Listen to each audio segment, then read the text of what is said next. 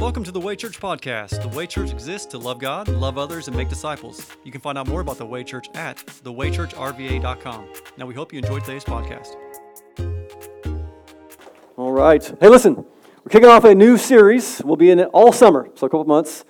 Summer in the Psalms. And so we're starting off in Psalm chapter 1, and that is Psalm 1. And we're going to do 1 through 3, as Luke mentioned. And if you're taking notes, you can title this sermon, Walking in the Word.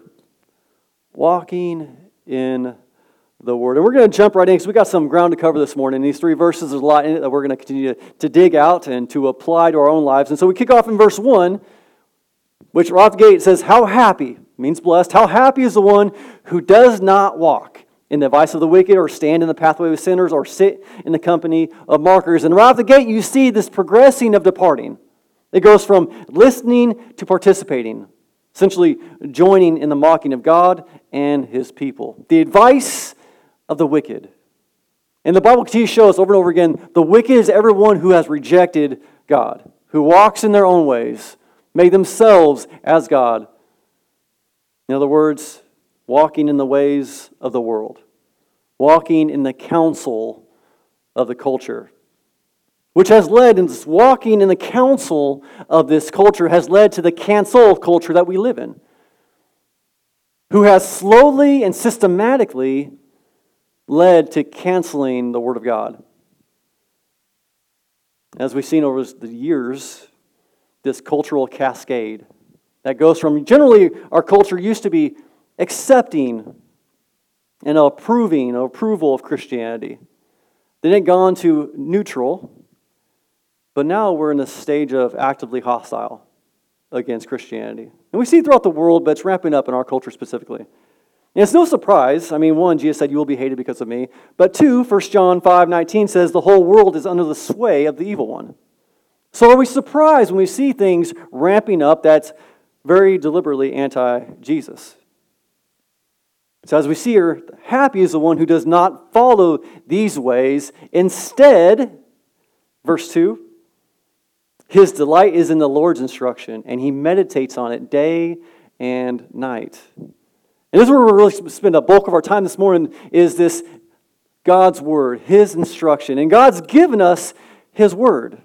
2 Timothy 3:16 says, all Scripture is inspired, that means breathed out by God, and is profitable for teaching, for rebuking, for correcting, and training in righteousness, so that the man of God may be complete, equipped for every good work. In other words, God gives all of us all the instruction and direction and guidance that we need through His Word as followers of His. Tony Evans puts it this way, the Bible is the voice of God in print. I love that. He spoke it. He breathed it out, the voice of God in print. And so if you're taking notes, there's going to be a lot of Bible verses, because that's what we're talking about. We're talking about God's Word, so we're going to go to God's Word a lot together today. And so if you don't take notes, but you still want these notes, we send them out every single Monday in our Way Church updates. Psalm 18 verse 30 says, God, His way is perfect. The word of the Lord is pure. Which leads into Psalm 119, verse 105. It says, your word is a lamp for my feet and a light on my path. And in the darkness around us, there is a light that directs our steps if we follow it. That is God's word. It does illuminate the path He has called us to follow. So this delight in God's word is set up against not following the world's ways. And this pains me to make this illustration, because I really delight in Krispy Kreme donuts. Just really do. And I'm convinced, I don't have anything to prove this, but I'm convinced that when manna fell from heaven, it tasted like Krispy Kreme donuts. I don't have any biblical backing for that. I'm just convinced of it. But when I think about this, they're so good, and yet they're terrible for you. They're fat pills is what they are, right? I mean, they're terrible for you, but they taste so amazing.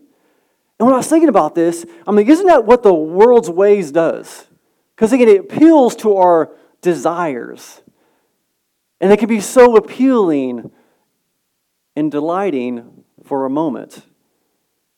But really, they're leading us down a path which Jesus says is wide and leads to destruction. Delight in God's word, which is filled with the sustenance that our soul needs to survive and thrive. And we notice when we see God's Word, we see that it's both filled with reviving encouragements and guiding commandments, all throughout it, which both are good. I mean, just some encouragement. Let me list a couple. The first encouragement, the most important encouragement, comes 4 words into the Bible. Genesis 1:1, in the beginning, God. Listen to me. There is a God. There is. And I would argue easily that science proves a God and does not disprove a God.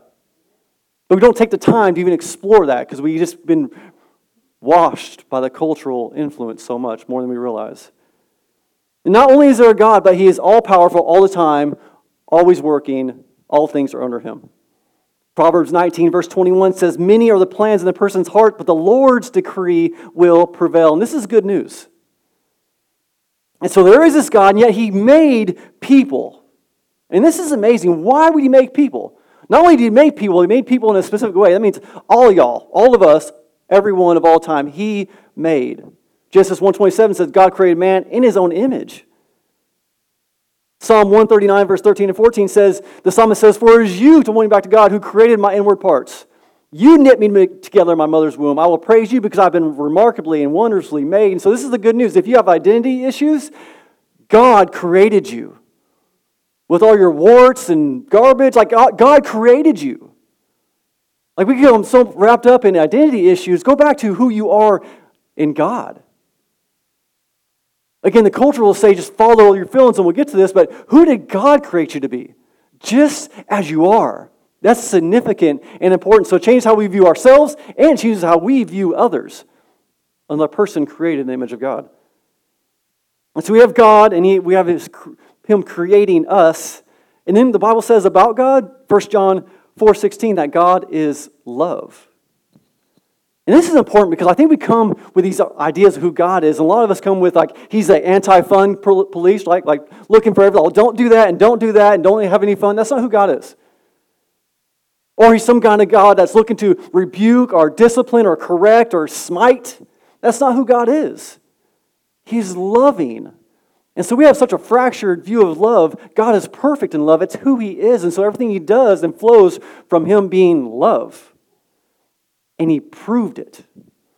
He showed us what love looked like. Romans 5:8 says, but God proves His own love for us, in that while we're still sinners, Christ died for us. This is what love looks like. Even when we didn't deserve for it, ask for it, Jesus paid our price for our sin, so we don't have to. And yet He's given us opportunity to choose to pay for our own sin, which we cannot, which is God's judgment, or take the price that He's paid in full and accept it. So He's love and He's caring. 1 Peter 5:7 says, cast all your cares on Him because He cares for you. So He's caring and He's close. Psalm 145 verse 18, the Lord is near all who call out to Him. Deuteronomy 31 verse 8, that He will be with you. He'll never leave you or abandon you. Do not be afraid or discouraged. And Jesus reemphasizes this before He finally leaves and ascends into heaven where He's ruling and reigning right now when He says in Matthew 28 verse 20, remember I am with you always. These are encouragements that just revive us when we get just pounded with every other discouragement as we go through Monday and Tuesday. But then He also gives us guiding commandments. And this gets a little tricky. It doesn't need to be. But I think when we hear commands, commandments, rules, it tends to prick at our pride a little bit. Because nobody likes to be told what to do, and as we continue to shift more and more that way, we continue to rebel and reject against authority. But we see God's commandments are good. And when Jesus calls us to faith and to follow, it means actually to follow what He says and what He did. To follow. Either you follow Jesus or you don't. It doesn't mean follow and bring up what we want to do as well. Belief means to obey. That's what it means. And obedience should not be a burden. Jesus says in John 14, if you love me, you will keep my commands. Obey. If you love me, you'll do these things.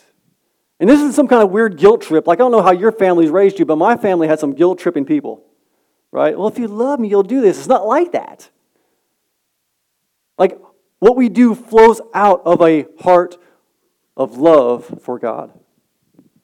I think about it like this. My kids try to follow my rules. They do. They try and follow the rules that I set in place because they love me, not to try to earn love from me. There's a huge difference. Because they know that I already love them and they couldn't do a thing to ever lose my love. I started loving them at the moment of conception. And will never change, ever change, no matter what they do. So they know that. So as they try to follow my rules, they do it because they love me. They're not trying to earn anything from me most of the time. And I think I got some pretty good rules. And most rules I put in place, I generally knew coming into parenting. Like good rules, like don't punch your brother in the face. Pretty good rule, right? Watch out and care for each other. Don't be selfish. Be generous. Help one another. Don't tear each other down with your words, but build up and encourage one another. And most importantly, respect your mother, right?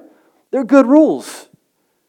And then we have some other good rules that we put in place as we go. Some things that I never even thought of, but they've happened. For example, don't put Legos in your nose. Didn't thought everything that'd be a rule, but it is. Yes, use toilet paper. Yeah. How about this? Don't play with the dog's poop. Like for real, these are rules that we've had to put in place in our house. If it's not food, don't put it in your mouth. Use shampoo when you shower. I mean, things you think would be common sense, but not so much. And just as of yesterday, we have a new rule that we put in place in the house. Do not ride on the mailbox in the house.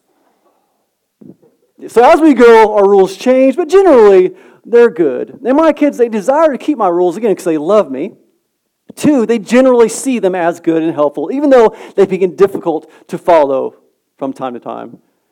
And thirdly, and I believe in this order, there is a healthy fear of consequence. Disobedience leads to discipline. But it's a good thing, because we're trying to correct for their health and for their good. Proverbs 3, verse 12 says, "For the Lord disciplines the one he loves, just as a father disciplines the son whom he delights." I think about all of our kids at some point, around 1 year old, when they start getting enough awareness to start walking and different things, and we play in the front yard, and for some reason, the street has an attracting effect on my kids. Like they just have to go into the street. I don't know what it is about the street, but it pulls them in. And so as it pulls them in, I have to bring them back. And then they get mad, right? They start crying because they don't know why. I want to be in the street, and Dad won't let me, so now I'm mad, so I'm bringing them back. They feel this correction, but it's awful for them. Why do I do that? There's danger in the street that they're unaware of. And I do that because I love them. I mean, if I didn't think about it, I'm like, oh, that street's pretty good, but let me show you a better street. I-64, that's really where you want to play at, right? That's where it's at. No. I love them, and so I do what's best for them. And so as I'm thinking through this, as me being a very fallen individual, God being perfect, how much better, how much more trustworthy, how much more perfect, how much more loving are His commandments for His children. Again, Psalm 18, God's way is perfect. Isaiah 55, verse 9, God says for us, "Heaven is higher than the earth, so my ways are higher than your ways, my thoughts than your thoughts." And not only is God perfect, He's unchanging. So it will never change. His perfection will never be different than perfect. Malachi 3:6, "Because I, the Lord, have not changed." Hebrews 13:8, Jesus Christ is the same yesterday, today, and forever. It means He's never changed. He remains constant and faithful. And because of all this, Proverbs 3:5 says, "Trust in the Lord with all your heart and do not rely on your own understanding." Why? Because our understanding is frail, fallen, fickle, but God's ways are higher and perfect. So He's trustworthy. 1 Corinthians 13:19 says, "For the wisdom of this world is foolishness to God." So it brings us back to verse 2 in Psalm 1. So in delight in the Lord's instruction, and this person who is happy and blessed meditates on it day and night. My question for you is, what do you meditate on, dwell on day and night? Think about that for a minute. What are some things that just capture your thoughts? Your schedules? Your to-do list? People? Problems? news, politics, social media, money, your career, school. I mean, if we're honest, any of these things, and maybe all of them at some point or another, can just captivate our thoughts, consume us to where we dwell on them, meditate on them. And so when you think about this, no wonder why we're stressed, depressed, anxious, agitated, aggravated, angry. No wonder why we're so worried all the time. Or is that just me? Is that just me? Okay. I'll preach to myself. You remember the popular song, Don't Worry, Be Happy? Remember that? I'm not going to sing it for you. But if it only were that easy, don't worry, be happy. Wouldn't life be great? What happens when somebody tells you not to worry? Does all your worries just fade away? No, man. That doesn't help. Or if you're in a bad mood, be happy. Oh, well, gee, thanks. I didn't even think about that. I'm so glad you brought that to my attention. No, it don't work like that. As a matter of fact, the more I say to myself, don't worry, it like drives anxiety in me. Maybe it's just me, I'm wired like that. With God's Word and what He continues to point us to is replace worry with His Word. Deuteronomy 6:6-9 says this. These words, means God's instructions, that I'm giving you today are to be in your heart. Repeat them to your children. Talk about them when you sit in your house and when you walk along the road, when you lie down and when you get up. Bind them as a sign on your hand and let them be as a symbol on your forehead. Write them on the doorpost of your house and on your city gates. This word is constantly be in us, around us, meditating on His words because His words are good. Now think about this. How does the Weatherspoon household practically go about doing this? So maybe this might help, maybe not. If not, just give me a second, we'll get through this. But some ways we do this is we actually have signs in our home that has Scripture on it. It's helpful, man. Like Joshua 1:9, be strong and courageous. Don't be afraid or discouraged, for the Lord your God is with you wherever you go. Why? Because I need the reminder that the Lord's with me wherever I go, so I don't need to be discouraged or afraid. We have 1 Thessalonians 5:16 and 18 through 18. Rejoice always, pray constantly, give thanks in everything. So I need to be reminded that there are always a reason to rejoice, even when I feel like there's not. And then recently, probably a year ago, we got this Alexa device. Anyone have one of those? Yep. I'm just going to upfront admit, I was a little bit leery about having this little thing always listen to me. I'm just going to say. But I got no hurry. We don't do anything exciting, so might as well listen to me. But what we've done with Alexa is set up reminders, prompts throughout the day. So this little robot is actually proclaiming God's Word throughout the day to our family. Give some examples. 9:30 a.m., Alexa will say, give thanks to the Lord, His faithful love endures forever. At 12:30 p.m., may the Lord bless you and protect you. May the Lord make His face shine on you and be gracious to you. At 6:30 p.m., God does great and unsearchable things, wonders without number. And 7:45 p.m. before bed, we will both lie down and sleep in peace, for you alone, Lord, will make me live in safety. So what do you do to just soak yourself in God's Word? What do you do to meditate on it? What helps you stir your affections for Him and His Word? God told Joshua, Moses had died and Joshua is now the new leader of Israel. And so God spoke to Joshua. He said, this book of instruction must not depart from your mouth. You are to meditate on it day and night so that you may carefully observe everything written in it.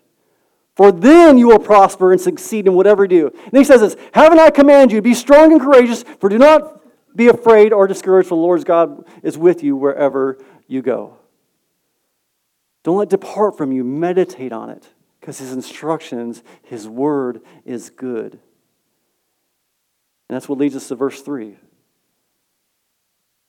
This person who is happy because he delights and meditates on God's Word, he is like, in verse 3, a tree planted beside flowing streams that bears its fruit in its seasons, and its leaf does not wither. Whatever he does prospers. He's happy, blessed, prospers because of the Word of God. the lamp unto his feet. And we know this to be true. Hebrews 4, verse 12 says the Word of God is living and effective. And I love this. I'll go back. We've mentioned it one other time, and this research that was done by Lifeway a couple years ago speaks right to the living and effectiveness of God's Word.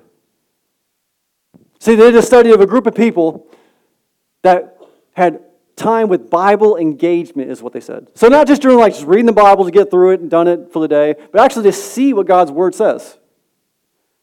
In one day of Bible engagement, they studied these different spiritual disciplines, and not much changed from without one day of God's Word each week. And the group that did 2 days each week in God's Word, little no difference. 3 days in God's Word each week, little no difference. It was day 4 in God's Word each week of Bible engagement. They saw dramatic differences in almost every area of their life. I'll give you a few. The feeling of loneliness dropped 30%. Anger issues dropped 32%. Bitterness in relationships dropped 40%. Alcoholism dropped 57%. Sex outside of marriage dropped 68%. Feeling spiritually stagnant dropped 60%. Viewing pornography dropped 61%. And listen to this, sharing your faith jumped to 200%, and discipling others jumped 230%. Why? Because God's Word is living and effective. Breathed out by God Himself. God's Word in print. So I just wonder, do we delight in it? And do we meditate on it?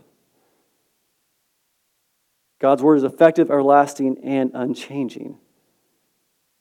Jesus gives this teaching illustration in Matthew chapter 7. You know this well, I'm sure most of you that's been around church for the amount of time. Firm foundation and the sand, right? In Matthew 7, he says this, "Therefore, everyone who hears these words of mine and acts on them will be like a wise man who built his house on the rock. The rain fell, the rivers rose, and the wind blew and pounded that house, yet it didn't collapse because its foundation was on the rock."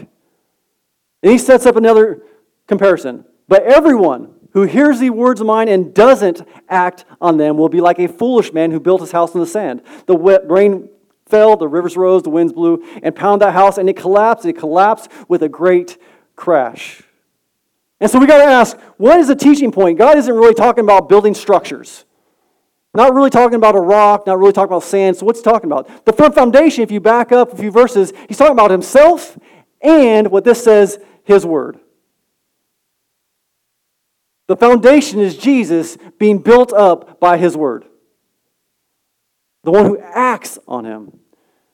Jesus, with your life being built up by obeying his word. And this is what God's word continually says. James 1, be doers of the word, not hearers only. James 2, faith without works is dead. So what about the fool in verse 26? What's the sand?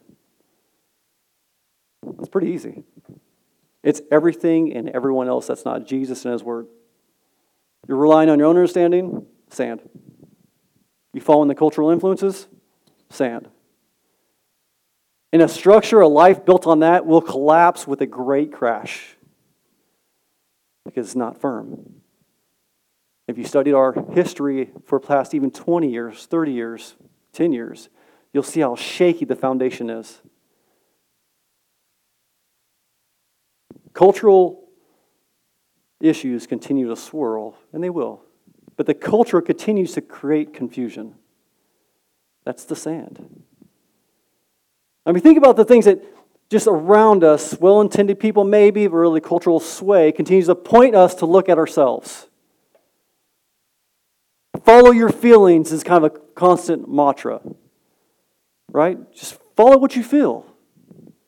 I mean, who's ever woken up in the morning just in a terrible mood for no reason? Anyone? Am I alone with that? Just woke up, I'm just mad. Or have a great morning, and then in the afternoon, I'm just mad. Nothing's changed. And we don't know about you, but those moments I'm just mad for no reason. I'll try and count my blessings and do these different things, and I just stay mad. And I get madder, or I get more angry because I can't stop being mad. These are my feelings. And I'm supposed to follow that? Or look inside yourself. You heard that? Follow your heart. Man, it sounds so nice. It really does. And I want to do that because I think I got a pretty good heart.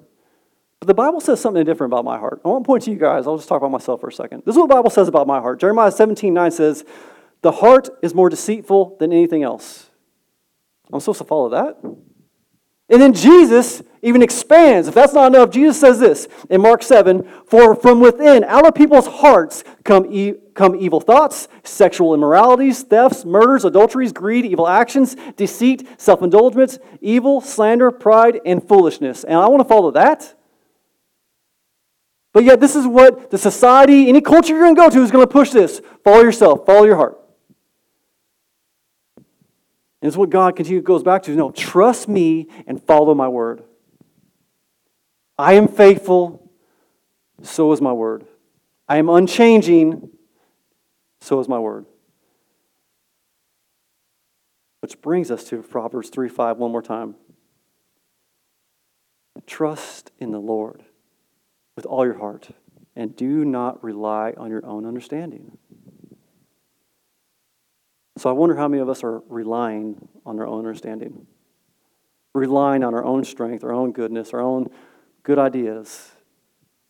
I wonder how many of us in here are just stressed out, fearful, anxious, mad, bitter. That all comes from following ourselves and our own ideas and our own thoughts. Because we see what's going on around us and it's hard. We live in a hard place, a hard world, hard people. Because sin is rampant in us and around us. And so what do? God tells us to continue to go back to Him and His Word. So like we do every Sunday, I'm going to invite us just to respond to what God's prompting by His Holy Spirit in this place, in you, in this moment. So what we're going to do, I'm going to invite the band back up, and we're going to sing one more worship song together. Because God is worthy of all of our worship. But worship for you in this moment may look like just sitting there and praying and doing business with the Lord. Worship for you in this moment may be repenting. Maybe God's revealed some things in your life that you've fallen short, that you've gone astray, that you've done things in your own way, in your own strength, and He's calling you back, wooing you back, because He's a good Father who has not left you, and He never will. Maybe in this moment, He's calling you to start dedicating to meditating on His Word. Because it's good. Listen, you prioritize and we prioritize what we prize. And so I wonder, as we look at our schedules, what do we show? Where do we invest in our time, talents, and treasures? Will it show that we devote ourselves to God and His Word? Because you can't know God's ways apart from His Word and His Spirit. So finally, I'm going to invite you to anyone that has not really fully came by faith to the Lord to do that. Because my fear is we come to a lot of facts. We know a lot of facts, but little faith. A lot of facts, but no faith at all. We know a lot about Jesus, but never really trusted Him. I didn't see anyone who walked in today, checked your chair before you sat on it. Didn't see one person. That's what faith is. You sat in that chair because you knew it would hold you. We come to Jesus because we know He'll hold us with all of what we have, all that we are. Jesus says, anyone who believes in me will not perish but have eternal life. God proved His own love that He died for us, paying the price for our sin. When Jesus said it is finished, it means paid in full. The propitiation, the payment that satisfies. So that everyone who believes, no matter your past, your baggage, your background, come with all the junk and lay it at the feet of Jesus, and He's the one that will make you clean, forgiveness, new life, following Him. And it comes by your faith alone. So whatever that is, you respond in worship. I'm going to pray for us. We'll have a prayer team over here. We'd love to pray with you, walk alongside of you. But respond to what God's doing in this moment. Let's pray together. Father, we thank You for bringing us here. We thank You for the reminder of Your goodness, of Your grace, of Your amazing love, how You desire for us to come to You with all things and everything, and how we are able to approach You because of Jesus, who paid the price for our sin. We can come before You on this firm foundation of Jesus, knowing that our prayers reach Your ears, and that You actually move and work. Lord, that you care for us. You invite us and encourage us to cast all our cares on you, Father. And so we come before you now just thankful. Lord, continue to create a heart in us to love you and to want to pursue you and to know you as we are known by you. Father, continue to cultivate our heart and our affections for you, Father. A desire to meditate on your ways and your words, walking in your word. We thank you, Father. Lead us in worship. And we pray all this in the name that's above every other name, and that is the name of Jesus. Amen.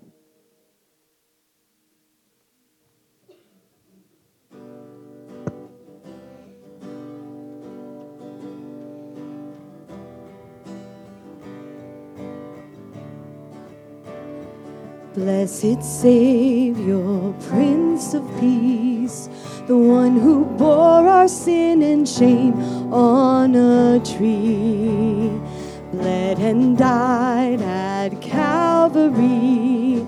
Now we reign in life forever, we are free. And we sing, holy, holy are you, Lord. All the glory to the King we're longing for. We cry, worthy, worthy, and bow before. All the glory to the Lamb forevermore. There is hope and there is life when we look upon the cross of Jesus Christ, where all our guilt on him was laid. He received our punishment, our debt he paid. We sing, holy, holy are you, Lord. All the glory to the King we're longing for. We cry, worthy, worthy, and bow before. All the glory to the Lamb forevermore. You paid it all, death on the cross, life from the grave, and forever you will reign. You paid it all, death on the cross, life from the grave, and forever you will reign.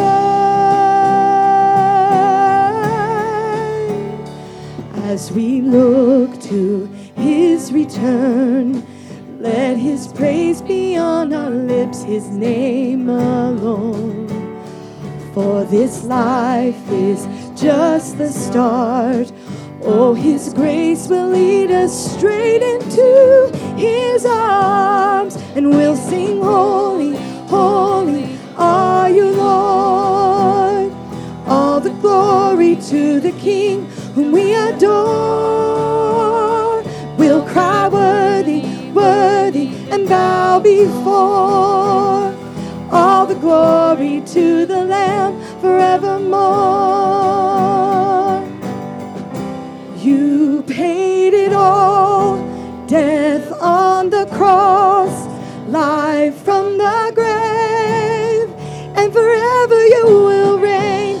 You paid it all, death on the cross, life from the grave, and forever you will reign.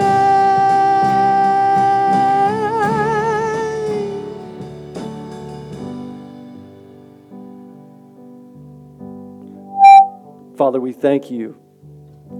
We thank you that you're still ruling and reigning, and you're still saving, and you're still working.